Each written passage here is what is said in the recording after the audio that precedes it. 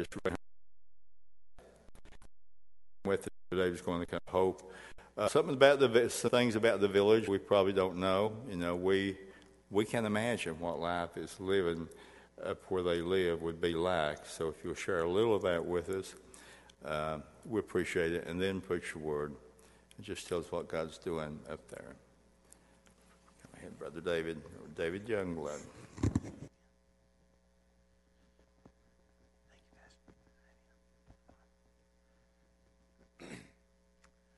Well, good evening.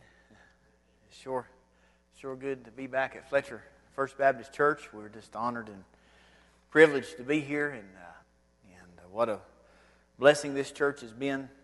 And even from the beginning of our call into the ministry and surrendering to preach and getting saved, and it all kind of started from here. Of course, it started. I was raised in good church and good family. My mom and dad's here. I praise God for my mom and dad. The godly heritage that we have here in this area, but we don't take that for granted. Here with all these good churches around and preachers that preach the gospel, and it still works, amen. It still works, but I appreciate the opportunity to be here. And you'll never know what this church means to us. You have a part in the ministry in Kiana, Alaska, and you have a vital part in that with your support, with prayers, and financially, and it's because God using folks like you, churches like you, that we get to go and minister to the Eskimos in the Arctic, and we are blessed and honored to get to do that on your behalf, even, amen. And I've got some pictures. I don't know if they're going to work. We tried to put together a few. Micaiah did it. I'm going to blame it all on her. If it's good, it's her. If it's bad, it's me. How's that? But Micaiah, she's good at putting pictures together, and just to give you a little bit of history, probably quickly, we can go through these. Of course, that was our family, and then these are pictures of right in front of the church there in Kiana. If you've never seen Kiana, Alaska, it's a lot of snow in the wintertime, and have to blow it out of the way, and the church is right there beside the church. The house we live in is close by the church. But there is a view from our front yard, and we are tremendously blessed with the view. It never gets old. Every time we go out there on the bluff, we call it the bluff, and look at it, it's just amazing. And we do get some winter snow and drifts and quite a bit of snow, but not as bad as on the coast, I guess you could say. We don't get a lot of wind, but sometimes we do, and it does drift along, and sometimes it's hard to get through, but the snow machine there is what we use to get around in the wintertime, and the sled, that's our church bus. And as we go to and fro and haul kids back and forth, and of course that's Tammy, the postmaster of Kiana, and she works at the post office, and of course we all help her and work together. But it's been a great ministry in and of itself, just the doors God's opened using the post office and getting to meet the people, because everybody comes to the post office in the village. And this is, I think it was the Christmas party, one of the Christmas parties, and Micaiah and some of her gang there in the village, and the young people, and we go to all the ball games in the gym. Basketball's a big thing. Help out with the cheerleaders, and just get involved everywhere we can, and every chance we can. We try to get involved. A lot of the youth in the ministry. This is the Christmas play we got to do at another church there in the village. It's a Friends Quaker-based church, and they wanted us to help with the youth, and because they really wasn't working with the youth that much, but we got to work with them and put on a Christmas play, and there had most of the village, probably 200 or 300 people in the church there, as we presented the gospel through the Christmas story, and what a great blessing that was this past year, and we got to do it the year before too. This is our second year in Kiana, and this is more of the Christmas celebration we had this year, or last year, I guess it is now, and that's inside the church, the little church we have there. It's about, I guess, 30 or 25 by 40, maybe 50 foot long, I guess it is. I never have measured it, but we're blessed with nice chairs and tables, and just a lot of blessings that a lot of churches don't get to start with, but we were able to start with all these things that are used every day, and what a blessing it is to have those. And of course, there's some more pictures of the snow, and sledding's a big part of the winter, and having fun, and that's just some more pictures of the young people there. and more of the Christmas play. And that's, of course, on the right there's the church and the pulpit we have there at Christmas time. And this is a picture that we're blessed. We'll see some pictures of her here in a minute, but we brought one of the young ladies with us out of Cayena, and this is her grandfather, some of her pictures. And he's a great photographer, and keep him in your prayers. But these are some of his photography here as he took some pictures there in Cayena. And this beautiful country we get to look at every day. And some of the northern lights there, the auroras. Get to see those pretty often in the darkness. Of course, the caribou are a big part of the village life. And Michael, I think he killed that a couple of years ago. Got us some meat in the freezer. But there's some fish drying, and still a big part of a lot of the community, getting the fish and drying it. And there's another picture of the church, right in front of the church itself. And even Granny's been up there, so there's no excuse for nobody coming to see us. If Granny can get there, anybody can come. Amen. No. But we were blessed to have Granny visit us, and got some pictures with her up there. And just more action photos there. That's the Honda. That's what we use when it's warm weather. We have a Honda that we can get around on and with.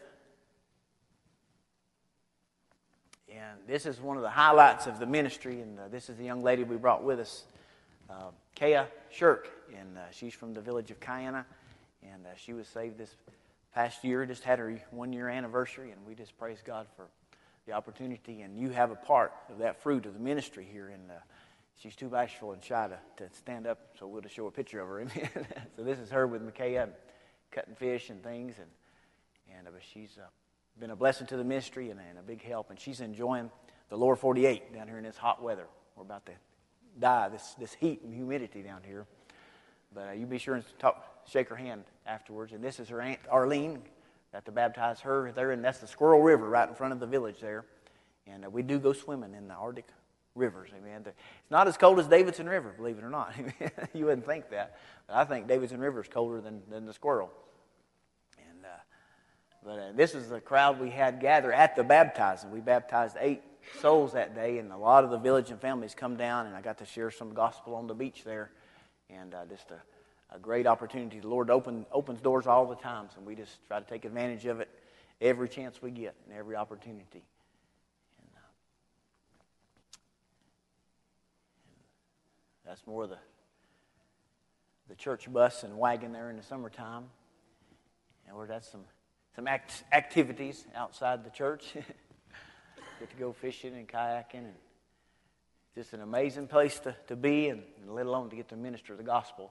We did start a summer feeding program last year, and it's kept us busy. It's carrying on right now, the ones that are filling in for us.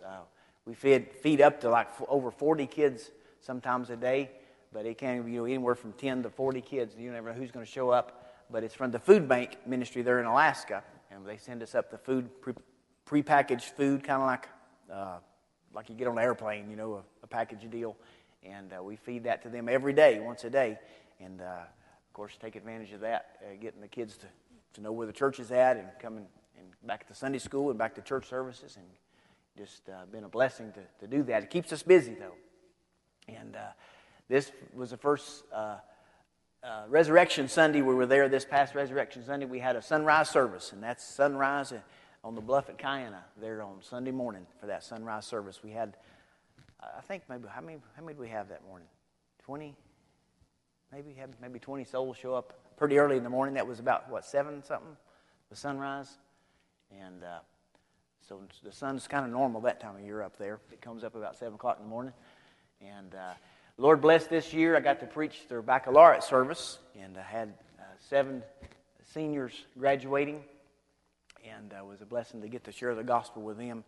And right before they graduated, and one of our faithful church members there, Brianna, between me and Tammy there, she's been a blessing to the ministry. We've known her a lot of years. We met her the first year we were in Alaska, in the village of Sullivan, and she actually moved back to Cayena, and we got to know her and her family, and so it's been a blessing to get to know people through the years. growing and getting to help them to grow in the Lord. And I think this is on the way out of the village. That's in Kotzebue, and we take a bush plane out of the village for about 90 air miles over to Kotzebue, and then you can get the jet there. And they take the jet to Anchorage, and then you can go anywhere, of course. And, so it's not that difficult to get in and out of the village. And, of course, this is the granddaughter. Amen. And she's here tonight. And never thought I'd be standing up here saying that. Amen. But she's truly a miracle. And we thank God for giving us a precious grandbaby. And Jacob and Holly are doing well. And appreciate my family. And just some quick pictures of that. I had to throw them in here, I guess. But what a blessing it is to have the family growing. And it's going to make it a little tougher to go back, though. May just wrap her up and bring her with us. I don't know.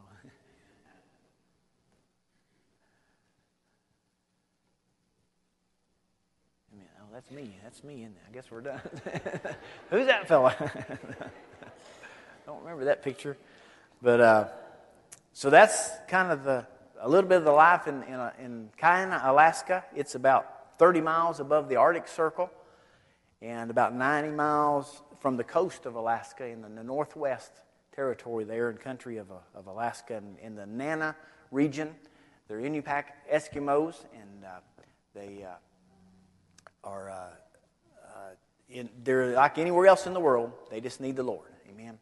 They need to hear the gospel, just like here. Got the same youth. I mean, you got youth in the village. You've got old people. You got young people. You got middle age, and they all need Jesus if they don't already know Him.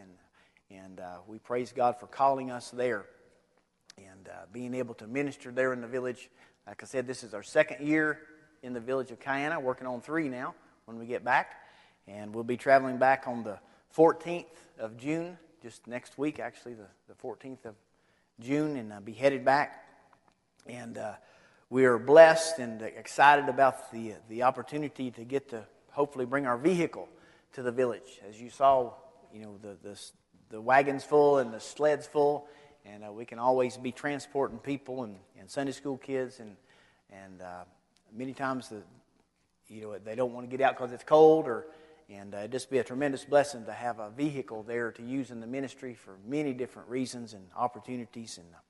And Lord bless, we were able to put a snowplow on a Suburban there in Fairbanks. We drove our Suburban up from here, so it's still in Fairbanks.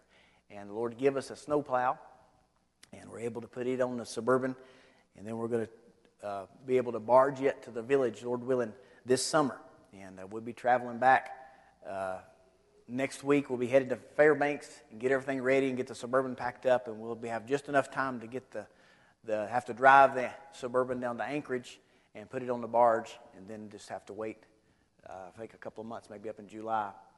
Towards the end of July, they'll bring it on to Kayena for us. And, of course, it's not cheap, and it's a pretty big process in getting all this done, but we couldn't do it, as I said, without churches and people like you helping us and praying and just helping us provide the needs. And it's just an amazing life to live for the Lord, and I can't believe how God has blessed and done so much for us.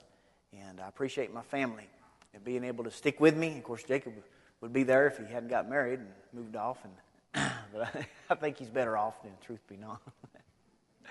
But we love his wife, Holly, and I appreciate her. But I appreciate Micaiah and Micah, and now Kaya, part of the team there.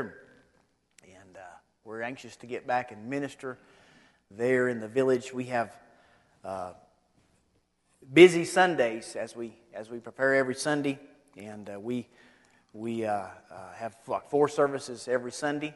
If you want to pray with us and pray towards those services, we have 11 o'clock Alaska time, of course, 11 o'clock service in the morning, and then 2:30 Sunday school for junior Sunday school time, and then we have teen time for teenagers that come in about 4:30, and then we pick up with another evening service about 6:30, and so it's a busy Sunday. Every Sunday in Kayena, we are busy.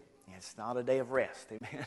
It's a day of worship, and we certainly just take advantage of every opportunity to get the gospel to those young people, and they need it, And it's a blessing to see them grow and be able to grow in the grace and the knowledge of the Lord. And one of the tools that God's given us, another part of the ministry, didn't have any pictures, but we've been about a year now in a program that's called Reformers Unanimous.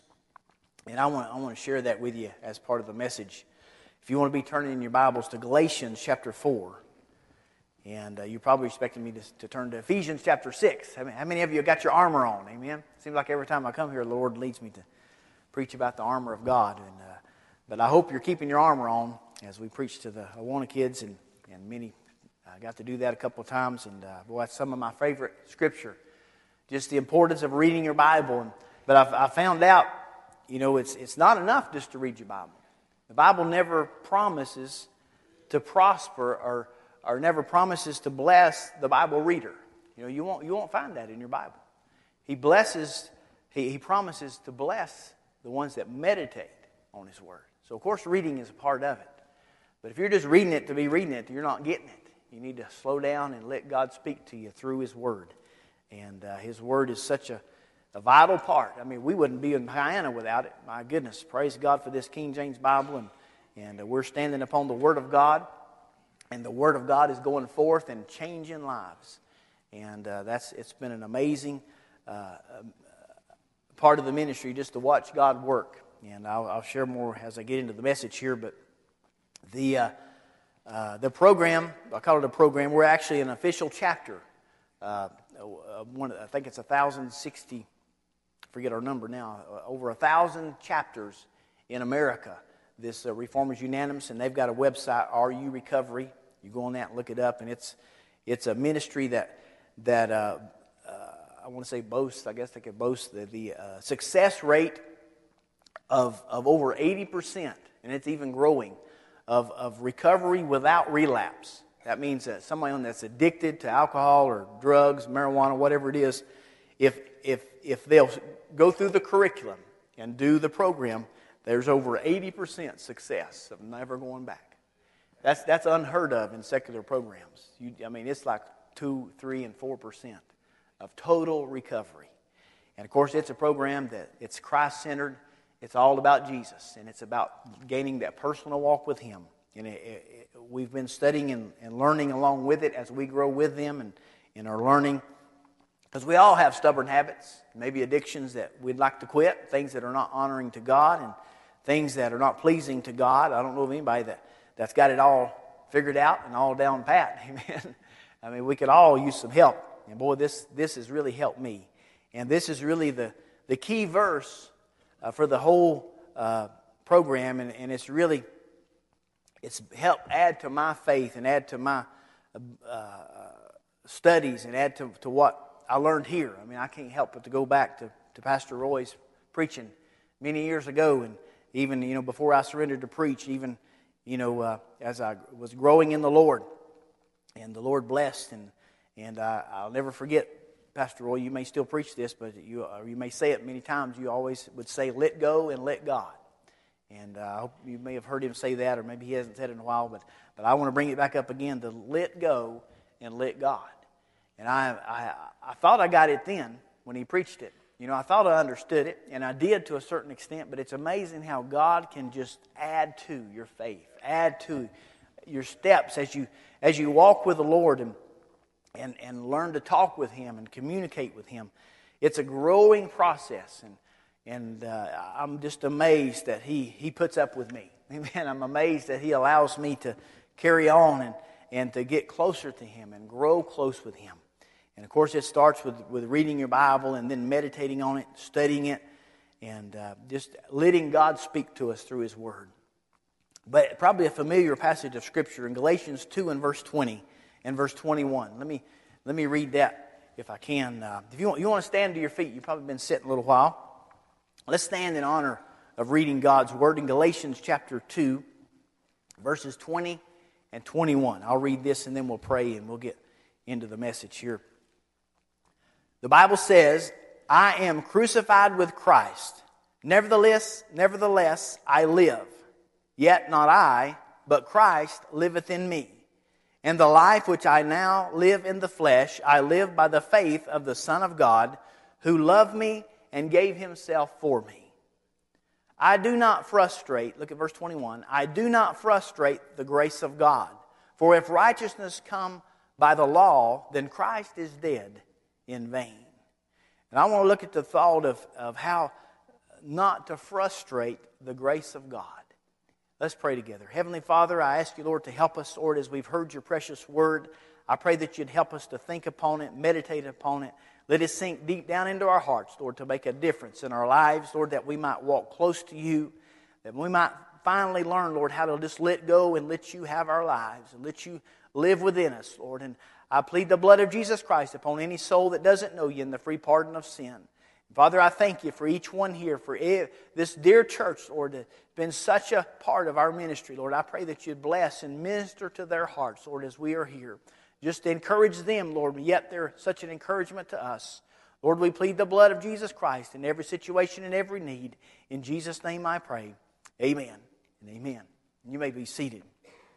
And, of course, this great passage of Scripture, I'm sure you've heard it preached in many ways, may have heard it even exactly like I'm going to approach it here, but as I said, it's a key verse to the whole ministry of recovery. When you've lost your freedom from in bondage, you're in bondage to sin and darkness, and things come up around you and about you. And there's so many things in the world that can distract you and keep taking you the wrong direction. But there's, of course, only one way that you can find peace and freedom and have an abundant life in this world. And that's through Jesus Christ and Him alone. And but this verse will help us to understand how not to frustrate the grace of God. Do you know what frustrate means here in verse 21? It means to violate. Or to neutralize. That's kind of fancy words, but I think we can understand that. When you violate the grace of God, you're making it null and void. You're neutralizing it. It's not all the benefit that God intended it to be in your life. You frustrate that. And how do we do that? Well, we know from studying the book of Galatians, the letter to the churches in Galatia, they were mixing the law with grace. They were trying to add works to their lifestyle, to trying to please God and find God's will and do things not only God's way but their way. And that simply does not work. And Paul was rebuking them in this letter and guiding them and directing them. Therefore, we can gain from the words, of course, of this great letter that God has given to us to keep from frustrating the grace of God. The first thing I believe we need to look at in verse 20, we're just going to look at this word by word. Paul said, I am crucified with Christ. That's the first step. And you know, the Christian walk and the life of a believer it's all about just putting one foot in front of the other. Amen. We got to take steps, and we may take one step forward and two back sometimes, but you know, we need to try to go forward and try to move ahead, try to even reach the next level. Well, I remember Pastor Roy preaching some series of messages and getting the whole church as a church up on the next level, and we would do that over in the old church. I'm an old timer, I guess you could say. I remember the old church and the great times we had over there and revivals and the great men of God that ministered to my soul. But Pastor Roy would mention, you know, getting it to that next level. Well, we don't need to, you know, one thing I was preaching in Guyana through the book of Genesis, and one of the greatest things about the gospel of the Lord Jesus Christ is the gospel of the cross means that you don't have to stay where you're at. Amen. You simply don't have to stay where you're at. It's just a matter of letting God take control and take over. But this is how it's got to be done. You can't do it your way. You got to do it God's way. And God said, through the Apostle Paul, he said, I am crucified with Christ. What does that mean? Well, we just simply have to remember that we are dead.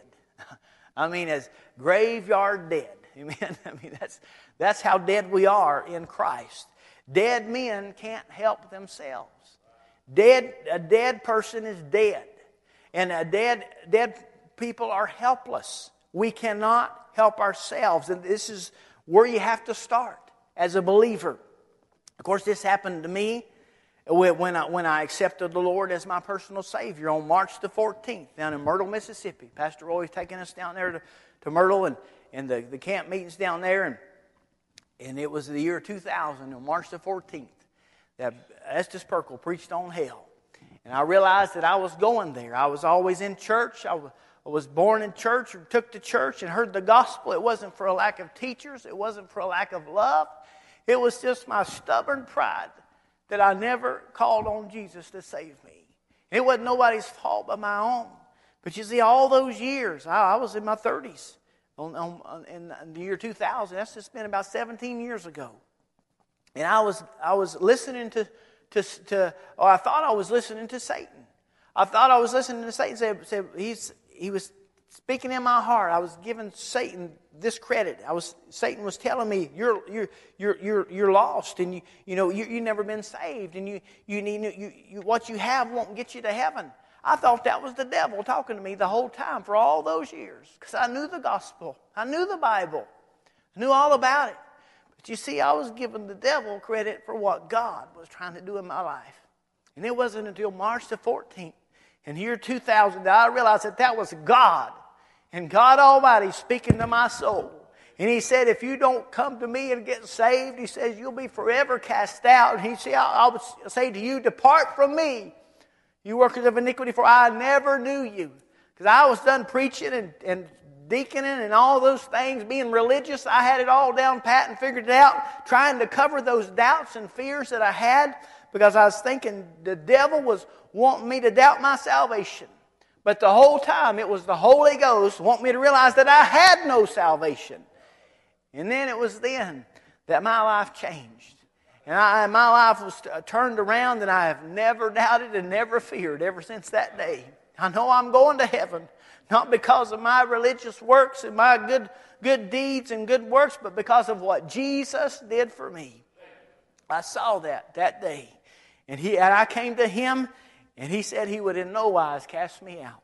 And I've got that Bible reason for knowing I'm going to heaven. I hope you got a Bible reason. If you were to die today, do you know if you're going to heaven? I know beyond any shadow of a doubt that Jesus saved me that day. And that's when I died. Amen.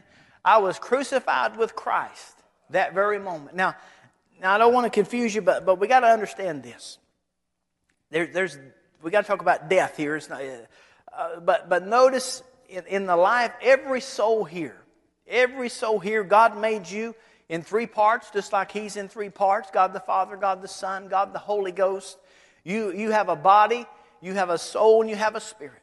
When God made Adam and Eve in the garden, He made them perfect and innocent and no sin. And they could communicate with God, and they could hear from God, and they could speak with God. They walked with God in the garden. Their body was alive, and their soul was alive, and their spirit was alive. But you remember when Adam sinned, he died. Because God told him, says, "Today, if you eat of that fruit, says, that day you shall surely die." And Adam died. He didn't die physically, but he died just like that spiritually. He could no longer communicate with God. They went and hid. They got them aprons and they're ashamed and went and hid because they was afraid, and they couldn't communicate with God because their spirit died. And me and you inherited that very sinful nature. Every one of us here well, let me say it this way. Every one of us here at one time or another have been dead spiritually. If you're still lost, you're still dead spiritually. You may think you know God, you may think you hear from God, but the truth of the matter is you don't know God because you're dead spiritually. You've never been quickened, because Ephesians 2 and verse 8 or verse 1, "And you hath He quickened who were dead in trespasses and sin." You got to go back and realize that every human being ever born is dead in trespasses and sin. That moment they reach the age of accountability, they become, their spirit cannot hear from God. In other words, there's no influence from inside. There's no influence because what's in you that God made is spiritually dead. And it takes a convicting power of the Holy Ghost to convict a sinner that he's lost, like He did me on that day down in Myrtle, Mississippi, that he's lost and he needs to be saved. And it was at that very moment that He quickened my dead spirit, and I heard from God as if it were the first time. I mean, I'd heard all about God. I'd heard all about Him, but it was that day that I heard from Him. And it was real. And He came into my soul and He quickened my dead spirit. And then my spirit began to influence my soul and my body. You see, that's how we're made. Your body is supposed to be influenced by the Spirit of God. And your soul is the mind, will, and emotions. That's all supposed to be part of God's plan, to be influenced by His Spirit. And His Spirit will speak to your spirit, and that will influence you and help you to live a godly life. But the problem is, the moment we are crucified with Christ, the moment we agree with the Bible, agree with the Word, and realize that Jesus died for us, then it's at that point we're quickened and made alive. But in the very next, I don't know how it happens or how it works, but in the very next sentence or the very next word, we are dead. Amen. We're dead with Him, not spiritually now. I'm not talking about the spirit, but I guess you could say physically in the body. We spiritually, physically, I don't know how to explain it, but you got to realize that God quickened our spirit so that we could hear from Him, and we're a child of God, alive and well with Him. But here's the difference. You see, God knew that we couldn't handle it. God knew that we fall short. No human being on planet Earth has ever got the hang of this thing and made it through without sin, except Jesus Christ. And you know what? God said, I know you humans can't handle it. You can't do it. I love you. And I love you so much, I'm going to do it for you. And that's when He sent Jesus to die on that cross. And Jesus was the substitute for me, you see. And now, you see, I didn't have to die. But He died for me. He took my place. But I've got to realize that because of what He did, I am crucified with Christ. That's the attitude of a believer. We've got to stop and realize that because of what He did for me, now I am rendered helpless. Okay? In the text, I am crucified with Christ. That means you're dead. If you're a believer and you've trusted in the finished work of Jesus Christ and what He did on the cross, then you believe He died for you and His death took your place. But now, when we see this, we must realize we are crucified with Christ. And you can't just read that by itself because you can't stop there. We're crucified with Christ, which means we're helpless. If you've been born again, then let me tell you, you need to be helpless. You need to be dead. If you've been born again, now don't let me confuse you. I'll get over here to the next point here in a second. But you got to start here. You've got to realize I am crucified with Christ. Jesus died. So that makes me and you as believers, we're dead. We've been crucified as if we should have been nailed to that cross. We should have died. We should have bled to death. So we got to have that attitude. I am crucified with Christ. But then the next point says what? Nevertheless, I live. Nevertheless, I live. So that if you're dead, you're helpless. And we need to keep that attitude. We need to keep that mindset, if you will. We need to keep that in our hearts and in our minds that we are dead. I'm crucified with Christ. I'm dead. I can't do nothing. I can't help myself. I can't quit this. I can't start this. I can't go here. I can't go there. You see, I'm dead. I'm crucified with Christ. But nevertheless, I live. But you see, he goes on. So now that we're dead but now that we're dead, it means that now he can live in you. You see? That's the key to this whole verse is admitting that I can't and he can. That's why it makes me think, just let go and let God. It's got to be him and him alone because we frustrate the grace of God. I'll preach to myself. I've been preaching to myself ever since I read this chapter and looking at these verses, but I still frustrate the grace of God because I try to resurrect my dead old self and get in God's way and try to do my thing, and it frustrates the grace of God. But if I could just go back and say, I am crucified with Christ, nevertheless, I live. So, admitting that we're dead and helpless, listen to this, admitting that we're dead and helpless means that He, the Lord Jesus Christ, can be limitless. Amen? Think about that. I took this out of our curriculum here, but if you just stay helpless, it means that He can be limitless. Amen? That'll get a hold, you'll get a hold of that in a minute. Because if you admit and continue with the attitude of you can't and He can, then you'll get somewhere with God. And that will help you to not frustrate the grace of God. You don't want to neutralize or violate any part of the grace of God. We must stay dead. We must be dead because dead men can't help themselves. We're helpless, but I'm alive. Paul said, nevertheless I live, yet not I. But this is what he said, point number 3 here, but Christ liveth in me. It's Christ that liveth in me. And because of that, we have the quickened Spirit. He's the one that made us alive, and He didn't stop there. He came in and lives with us now. And He is living in our place, you see. That's why it's important to stay out of His way. Amen. You got to stay dead. If you resurrect yourself and get in His way, it just won't go as well as it could. I mean, you can get by, you can live life, you can be successful to a certain degree, but as long as you got your 2 cents worth in there, it won't be as good as God's best. You've got to let go and let God. You got to say, I'm crucified with Christ. Nevertheless, I live. But it's not me that's living. The life that I now live, but Christ liveth in me. And I'm trying to get ahead of myself here, but let me finish this right here. This is I believe, one of the keys to living that abundant Christian life.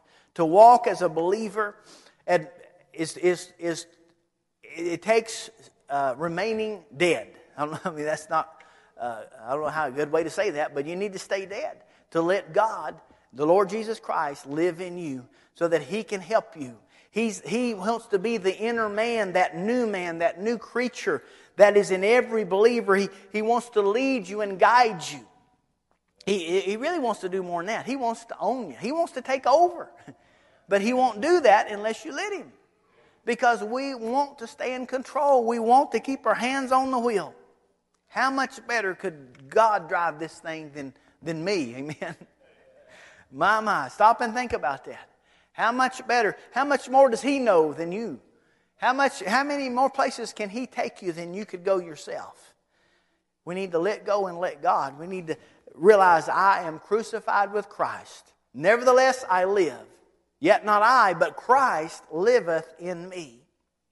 This abundant life can only be accomplished by staying dead and letting the all-powerful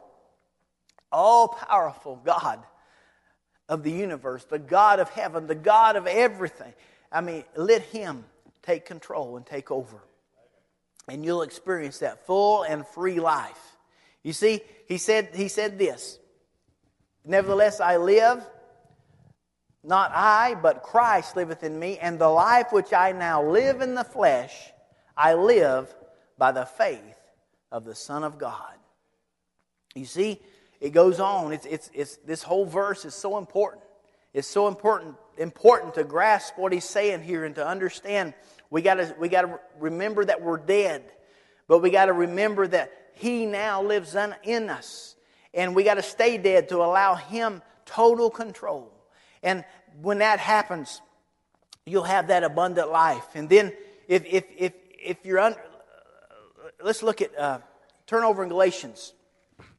We'll just go some examples here out. We haven't been too long. I don't know how long we got, but chapter 6 and verse 7. You know these verses in Galatians chapter 6 and verse 7. You know this. Be not deceived. God is not mocked. For whatsoever a man soweth, that shall he also reap. For he that soweth to his flesh shall of the flesh reap corruption.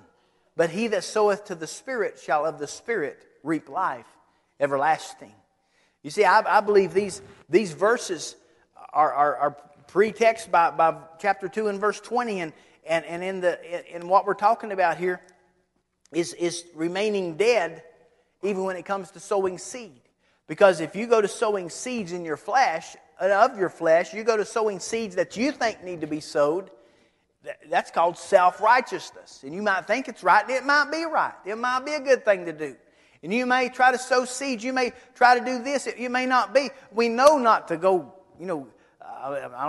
go get drunk and do the drugs and watch junk and see stuff with our eyes and do all that. We know not to sow those kind of seeds. But what about these self-righteous seeds? You're missing God's best because you're still in it. You're still in on it. Because you haven't, go back to verse 20, I am crucified. You're a dead man. What business you got trying to do right? He's already done all the right for you. Just let go and let Him tell you what's best to do. You might come up with some seeds to sow or some things to do in your life. That's what life is, isn't it? Sowing seeds. And here's another thing about sowing seeds. The old devil, he'll sow some seeds too. And it's up to you whether or not you fertilize them and hoe them up and allow those seeds to grow up into iniquity and grow up into sin in your life and grow up into destruction in your life. Because we know old Satan, he's come to steal and kill and destroy. And we know that that's what he's after. He'll sow the seeds if you let him. But we know it's far better to sow, he that soweth to the Spirit shall of the Spirit reap life everlasting. So instead of reaping ruin and corruption by doing it your way, why don't we let go and let God have it? And the life which I now live in the flesh, I live by the faith of the Son of God. How powerful is the faith of the Son of God? He proved that He's more powerful than death. He overcame death. He's crucified, and so many times we stop. I don't want to. My favorite verse in the whole Bible probably is 1 Corinthians 1:18. For the preaching of the cross is to them that perish foolishness, but unto us which are saved it is the power of God. I believe that says a lot, and it's one of my favorite verses. But I don't want to sell short the cross. But friends, salvation doesn't stop at the cross.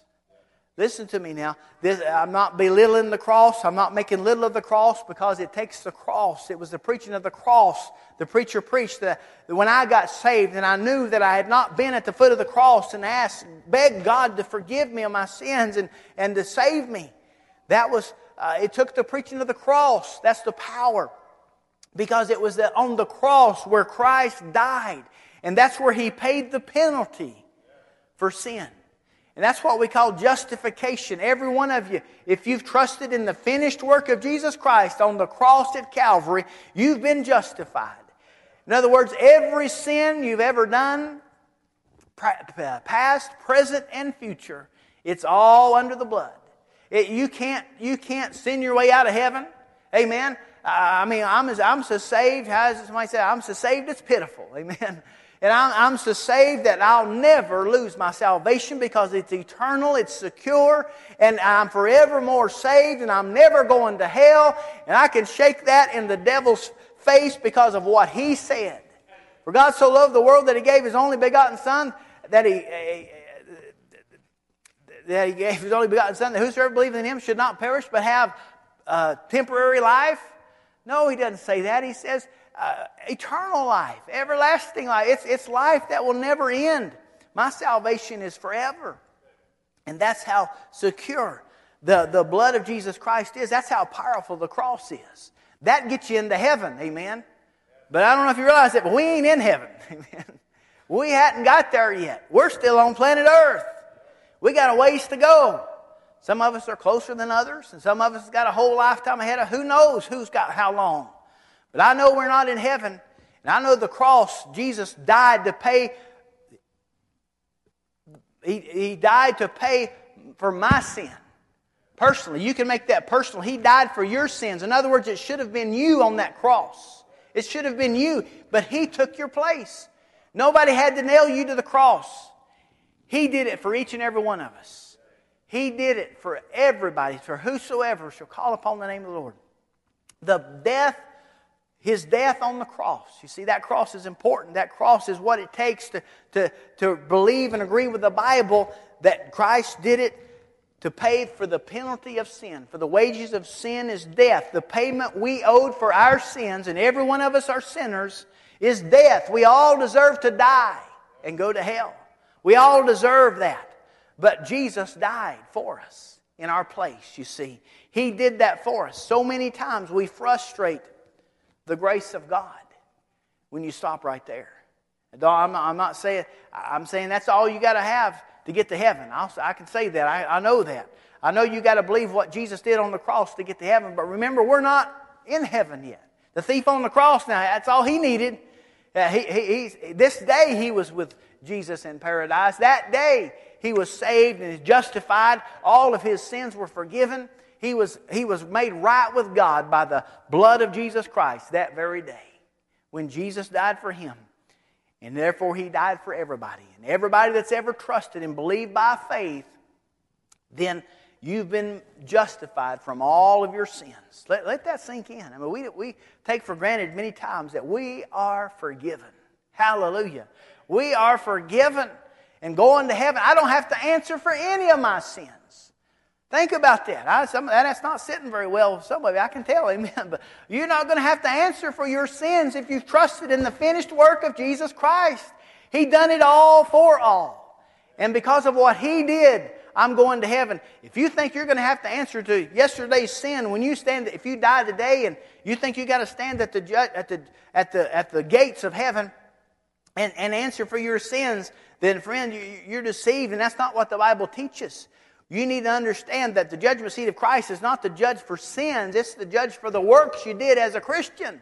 It's the judge the works that we did. It's not to see whether or not you earned your way into heaven, you see. None of us earned our way into heaven. You're either trusting in Jesus or you're not. No sins will be accounted for when you get to heaven if you trusted Him in this lifetime. Every sin is gone. Every sin is forgiven. Hallelujah! That is a powerful statement.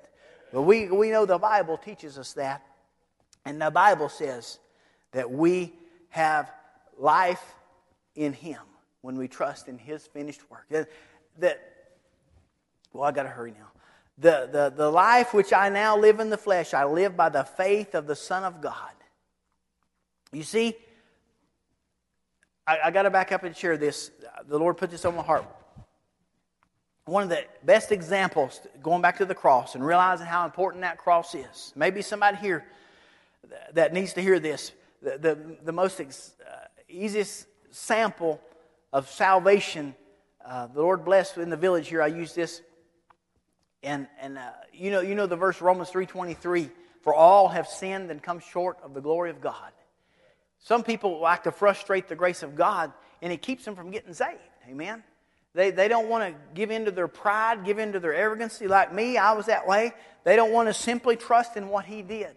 And it's as simple as the verse, all have sinned and come short. That word sin and come short. Short means to miss the mark. It means to fall short. As if, and the best example, I used to shoot archery and bows and hunting all the time, and I fell short a lot, amen, in shooting the bullseye and trying to hit the bullseye. But it's as if somebody's trying to get into heaven, and right here's the line, and you can step up to the line, and you got to pull back 20-yard shot. All you got to do is hit the bullseye, and you're in. Your sins are forgiven. And you know what? The Bible says that not a one of us can make that shot. Not a one of us. You may be a professional. You may be the archer. I don't know any famous archers or anything, but it doesn't matter how good you are. The bullseye can only be made by Jesus Christ. No matter how many times you try, you may say, well, I've tithed for 20 years. I've prayed at the altar every day. I've prayed. I've done this. I've done that. But friends, if you've never realized that you've come up short, then you've never been saved. Because when we try to get to heaven on our own works, remember, we can't do it. Because we're dead. We're dead in trespasses and sin. And we get up there and try to make the shot. And the Bible says all have come short. All have sinned. Not a one of you can make that shot. But here's what we try to do. We'll frustrate the grace of God. We'll think, well, God, I've tried this for 20 years. Maybe I've tried it for a year. I've been under conviction. Maybe you're under conviction. You know you need to do something. You're trying to make that shot. You might even finally give in. You say, Lord, all right, help me. Help me, Lord. And you'll say, Lord, help me. And you'll say, Lord, get the bow and get my hand and guide me and keep me steady. No, that's not what the Bible says to do. You see, you may think it's good. Sure, the Lord can help you. But if you let Him guide you and you still got a hold of that bow. And you still got a chance of messing it up. And even with Him helping you, you'll still fall short. And He'll get you through life. He'll get you through your job. He'll get you retired. He'll get you through things that you never thought were possible. But when you die, you may split hell wide open if you've never hit the bullseye, because you've got to trust in the finished work of Jesus Christ. You can't just allow Him to help you through life. I am crucified with Christ. Nevertheless, I live. What does that mean? That means on March the 14th, I remember it well, I realized that I'd been trying to hit that bullseye, preaching and doing all these things and listening, and I was in tune. I thought I was hearing, but I never had hit that bullseye, and I always had a doubt and a fear. But on that day, I got in the altar there down in Myrtle, Mississippi, and I finally realized that, God, here, I'm going to try this shot one more time. I've got to get it. It was to the point where I believe it was life or death. And it wasn't, Lord, help me. I was to the point, I said, Lord, here. And I handed Him that bow. And I just got back out of the way. And He said, here it goes. Bullseye. And He shot the shot for me. I had nothing to do with it. That's what salvation is. It's that plain and simple. You can't hang on to the bow. You can't do this and do that. I am crucified with Christ. That's how important this thing is for salvation. To trust in the finished work of Jesus Christ. Let Him have the shot, because He'll hit it every time. And He did it when He died on the cross at Calvary. He paid for the price that I owed. He paid the price that I could not pay. He paid with His own life. He was my substitute on that cross, you see. Now, finally, I've got to try to finish. So many times we'll frustrate the grace of God for salvation, and people are dying and going to hell because they won't let go and let God save them.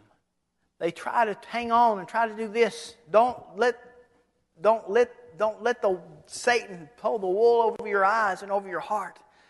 Just let go and trust in the finished work of Jesus Christ, and He'll save you. And that gets you into heaven, fully justified, forgiven of your sins, if you just let Him make that shot for you. But it doesn't stop there. We're still here on planet Earth. We're not in heaven yet. I think everybody here is still breathing. Amen? We're still here, so what now? We'll look at our text. Verse 20 says, in the middle of the verse, the life which I now live in the flesh, I live by the faith of the Son of God, who loved me and gave Himself for me. You see, you can't stop there in the middle of that verse. If you don't want to frustrate the grace of God for the rest of your life after salvation, why do we have doubts about Him taking your place now? Let's listen to this. I'm just going to read this out of this text, because I can't get it any better than what he said it. If God substituted our death on the cross, God's substitutionary death on the cross is what grants us justification, and belief in God's substitutionary placement of Christ in us is what provides us with sanctification. Why do we frustrate the grace of God when it comes to living an abundant Christian life? We are limiting God because we're resurrecting ourselves and getting in His way. You got to let Him keep it. You can't pick that bow back up. You can't try to do this and you can't try to do that. You've got to let go and let God have it entirely and completely, or you'll miss the best God has for you. You believe your faith in the cross. You believe that. I believe we believe that as a whole, as a group, as a church. We know Jesus died on that cross, and I received that truth, and I believe. But you see, that you can only believe that so much and so far. That'll get you to heaven, and amen, that's a great thing. But we got to live in this world. You've got to build your level of confidence in the Lord Jesus Christ and simply believe that He is in you. It's that simple. Is He in you? According to the Bible, He is. The verse says, the flesh, I live by the faith of the Son of God, who loved me and gave Himself for me. He is inside of me. And just as He took my place on the cross, He's going to take my place living on planet Earth. You have to literally let Him live the life for you. And I haven't arrived. I haven't got all this figured out, but I'm learning. Amen.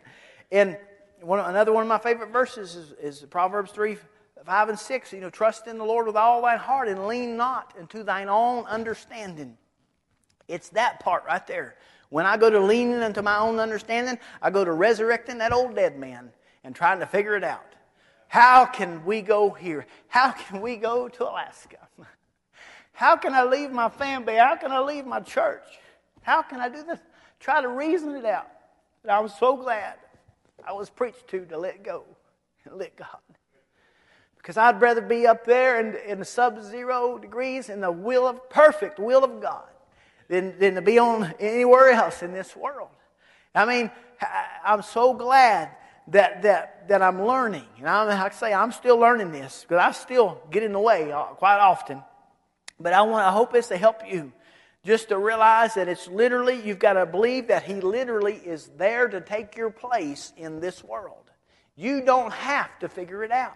You don't have to try to do this and try to do that. He will do it for you. It's the level of faith, the level of confidence and trust that you put in the Savior. Is there anything that He can't do? Is He limited in any way whatsoever? He is when you're alive. He is when you don't stay dead because you limit Him. He's a gentleman. He won't force Himself on anyone at any time. He wants you to surrender. And that's what He means about right here. When He said that He loved me and gave Himself for me. We need to submit to that gift. Don't frustrate the grace of God. Don't get in His way. Believe just as much as He took your place on the cross, He's going to take your place in this life. You don't have to go through it alone. You don't have to try this and try that. You can fully trust in Him and watch Him do the work. Watch Him hit bullseye after bullseye. I'm not talking about getting to heaven now. I'm talking about living an abundant Christian life in this world. How many of us need help with that? Amen. How many of us need help with walking a walk closer to the Lord and talking with Him and loving on Him and just scrooching up to Him and allowing Him to warm us up in the cold Arctic air and all those things? If you try to figure it out, you never go nowhere, you'll never do nothing, you'll never amount to anything in God's economy. You might be successful in this world, but friends, until you let go and let God and live this verse, like Paul preached it here, I am crucified with Christ, nevertheless I live. Yet not I, but Christ liveth in me. And the life which I now live in the flesh, I live by the faith of the Son of God, who loved me and gave Himself for me. Isn't that powerful? What a Savior we have. What a Savior. Don't doubt Him. Don't doubt Him now. What's that song? There's no need to doubt Him now.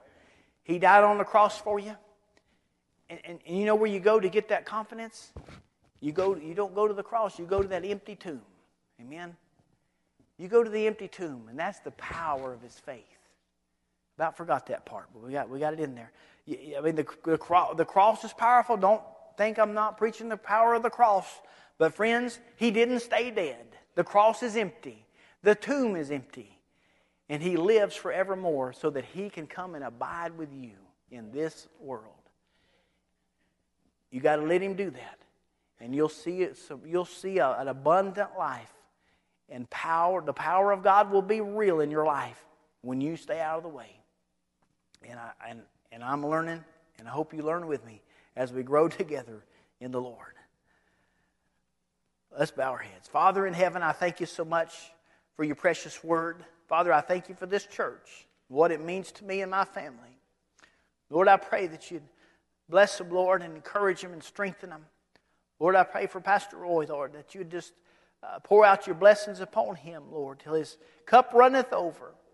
Lord, he's ministered to so many down through the years. Lord, we thank You so much for his labor of love. And I pray, oh God, that this congregation would follow him.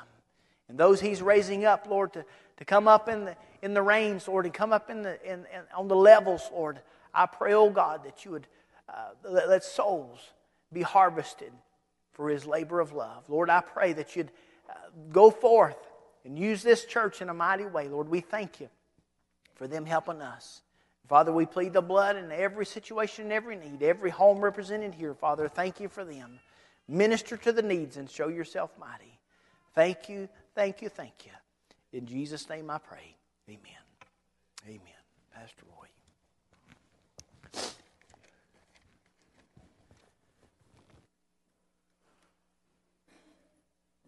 David, that is preaching. I remember that time at Camp Zion, David was talking to me about it, and I thought he was saved. I didn't try to talk him into the fact, but I pretty much said, David, but he wasn't saved. Boy, the difference. You're standing there, your heads are bowed. Miss Murray said, could you come sing that song? No need to doubt him now. Altar call. The message was so real. If you're going through that, Brother David attributed Satan is trying to make me doubt my salvation. He did that for years. But when he realized it's false, the Holy Ghost said, you're not saved, David. You're going to hell. David, that message will help people that's going through what you've gone through. A lot of people have. You may be here tonight doing that. Altar's open. Thank God in front of a much larger crowd than is here tonight, David was unashamed, and he got up and went to the altar and got saved. Be a good time for you to do that too. And then, what a wonderful message on living the abundant life. Yeah, your faith wavers, mine does too, gets weak. If we can learn to live, and we can, by his faith, never wavers. Altar's open. We need to fill it tonight. We're not, any of us, as he said, living the abundant life. We are limited, frustrated. The grace of God, limited. Why? Because we're not giving ourselves wholly to him. Mind the Lord now.